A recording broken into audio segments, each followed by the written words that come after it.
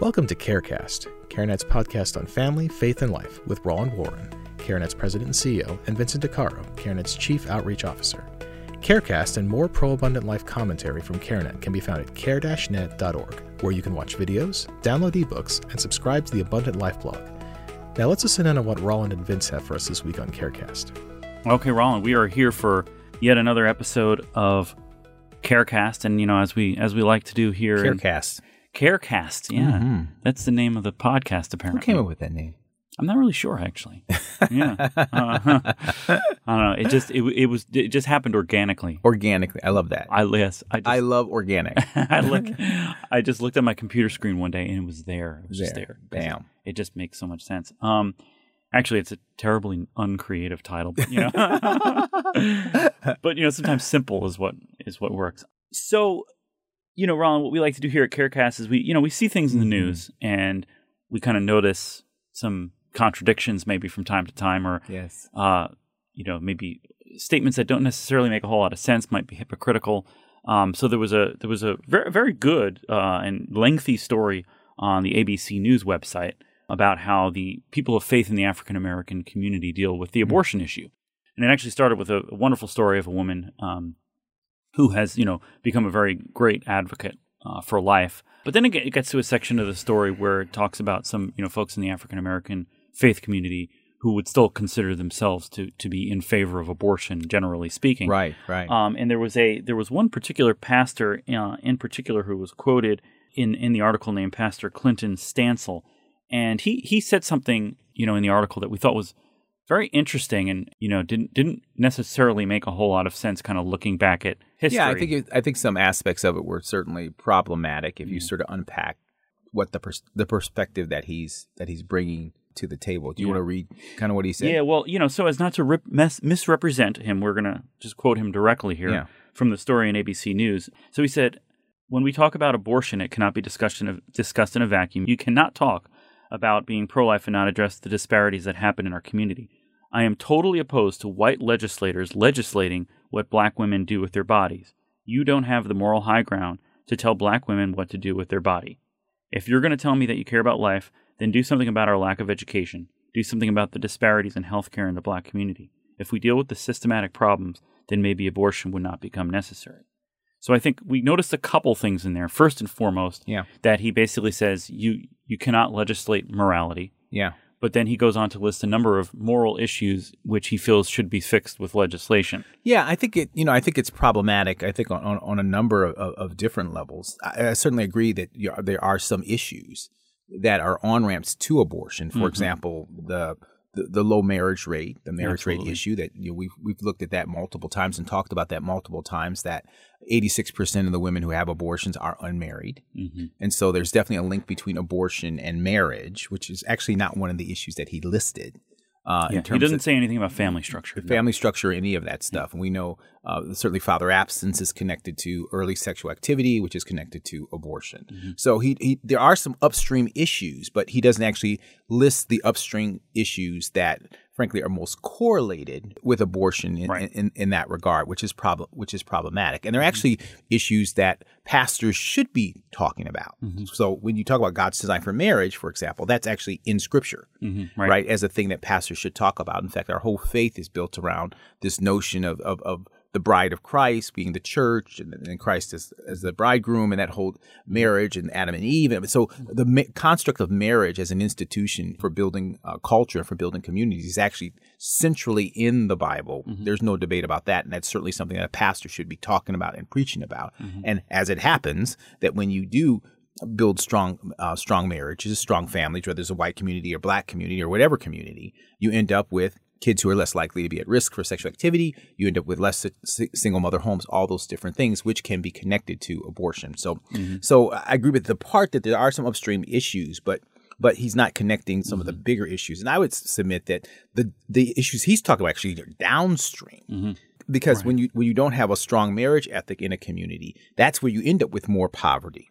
because we know academic performance is linked to father absence. So those aren't upstream issues. Those actually are downstream to the issue that's really upstream, which is God's design for family, and which is the thing obviously a pastor should be talking about. But I think the other thing which is problematic is this notion about white legislators legislating how black women should use their bodies, or that whole perspective there. And to me, I think it's rather ironic from the perspective that if you go back and look at history, and particularly look at Planned Parenthood's history, Margaret Sanger had a Negro Project. And a big part of the Negro Project was her going to black pastors, right? And we weren't talking legislatively at that point, but it was certainly philosophically telling black women what they should be doing with their bodies. And in this case, that they should be using birth control, and certainly abortion's all kind of built out of that perspective. And it was embraced by some black pastors who communicated that out into the community. And we know the history of Margaret Sanger, a eugenicist. Certainly there was no love for black folk in her regard. So it's interesting to me that you have an issue there, but you don't have an issue here. Have an issue here, but you don't have an issue there in terms of what you're talking about. The other thing is, it almost is a perspective which is like, well, you can't really tell us what to do with our bodies, black women what to do with their bodies, or the black community what to do, unless you're assisting us in the killing of our children. Then we fully want your engagement on that. If you think about Planned Parenthood as an organization or institutional organization, my sense is that it's not one that's disproportionately run by black folks, even though there's a black president now. But I would think if you look through, sort of the funding, the leadership, and all that stuff, my sense would be that it wouldn't be considered, quote, black owned, right? But it's one of the major players in terms of ending the lives of black children. So it almost is problematic. It's very problematic for me that it's sort of like, you can't, quote, tell us what to do unless you're assisting us in the killing of our children. Then you can tell us exactly what to do. But you can set up shop in our communities and exactly. But if you want to tell us that we should actually value the lives of our children, and not abort our children, keep out. Keep out. Yeah.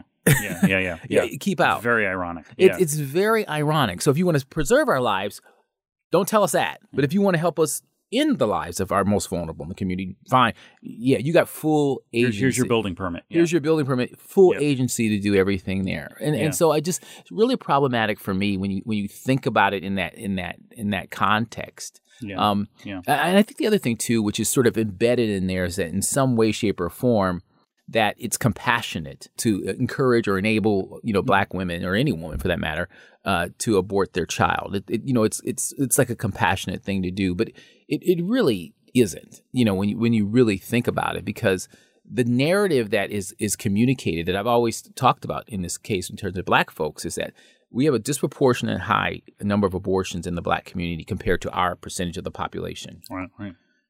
At its core, when you're aborting, you're basically saying that nothing good can come from this child, right? It's a net negative, right? Because you wouldn't abort the child if something good was going to come. So the view is nothing good, nothing positive can possibly come from this child. So I imagine if someone was told right before they were going to abort that the child you're about to abort is going to be the next, I don't know, Jeff Bezos or Michael Jordan or whatever it may be, right? And you're about ready to have the abortion, I would suspect that a lot of folks would say, well, hold on a second.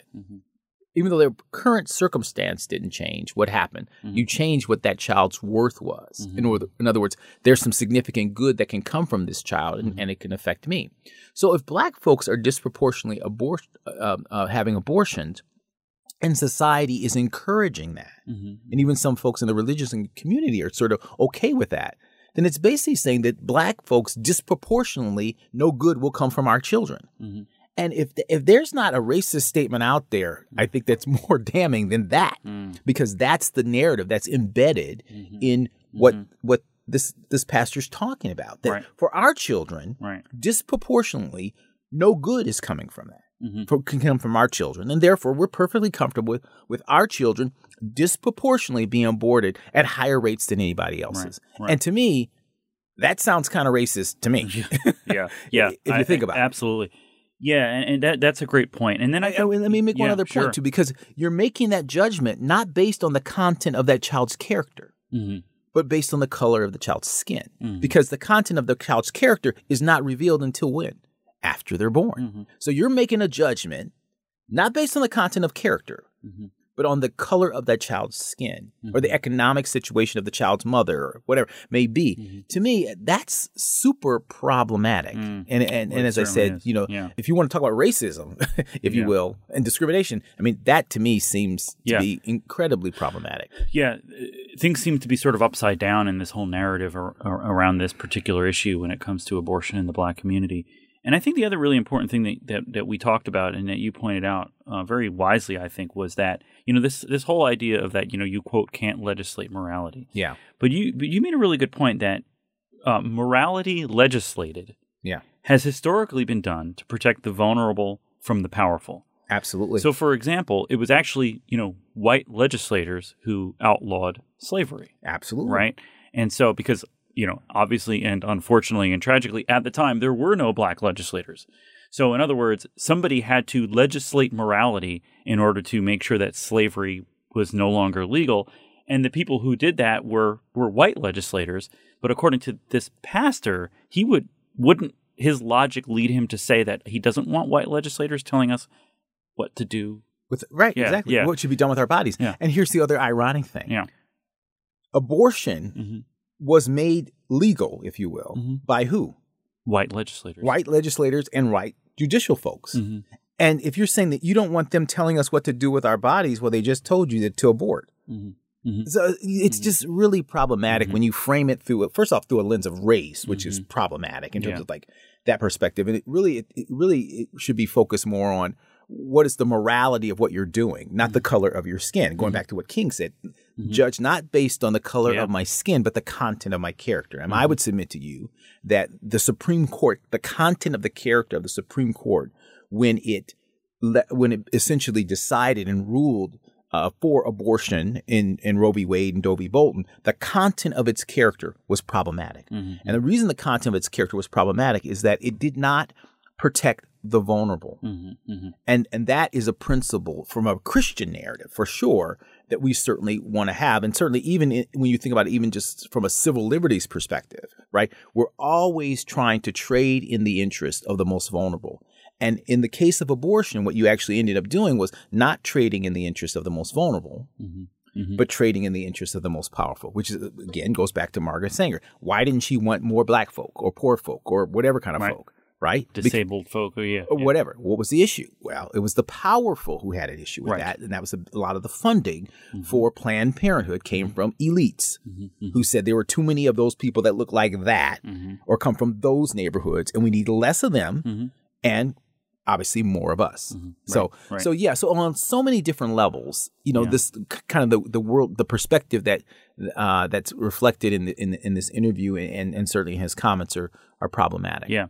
As we've talked about often here on CareCast, when it comes to the abortion issue, folks just sort of think about it in ways that they use logic and reasoning that they don't use for any other issue. Absolutely. Right? So really, if you really think about it, for the most part, the only time people ever say you can't legislate morality is when it comes to abortion. Yeah. But pretty or much sexual issues in right, general. Sexual issues in particular. Right. But really, like, legislation is morality because it's basically telling you what you ought and ought not do, which is the definition of morality, right? Exactly. Child labor laws. That's morality, right? Yes. Yeah. There's so many issues. Murder, stop signs. I mean, robbery. Defamation. I mean, there's just so many. Yeah. They're all kind of based on this moral principle. Right. Our laws are a reflection of our morality. And a core principle of our morality is that we should protect the vulnerable. The reason why you cannot just drive through a stop sign is because it could be a vulnerable walking pedestrian who you could hit. Right. So the mindset always with our, quote, the morality that's built into our laws is this underlying principle. We will always try to trade in the best interests of the most vulnerable and protect the most vulnerable from the most powerful, except in the case of abortion. It's a very problematic perspective. Certainly. So, well, we'll certainly continue to keep an eye on this sort of thing, and and for what it's worth, when it comes to the faith community in general, and around the abortion issue, as many of our listeners might know, we have a major initiative here at CareNet called Making Life Disciples, which is designed to equip the church to offer compassion, hope, and help to women and men in the church, who are at risk for abortion or considering abortion. And, these kinds of stories just remind us just how important that is for the church to become proactively engaged in offering ministry and compassion to people who are in the midst of those decisions. So absolutely, regardless of what community there is in. And so I would really hope and encourage this pastor to implement a Making Life Disciples ministry so that folks who are at risk for abortion in his church and in his community, that his church becomes a beacon there to walk along someone from conception to birth who's facing a difficult pregnancy decision, so that they don't think that abortion is the only alternative that they have, that they can have the compassion, hope, and help that comes from the body of Christ, which is modeled after Christ. Right? Right. Absolutely. All right. Thank you so much, Ron. That was great. We hope you enjoyed this episode of CareCast. For more Pro-Abundant Life commentary and practical resources, please visit care-net.org. There you can subscribe to the Abundant Life blog, giving you access to videos, ebooks, podcasts, and other resources to help turn your pro-life passion into pro-abundant life action. Until next time, we pray that God blesses you and yours daily.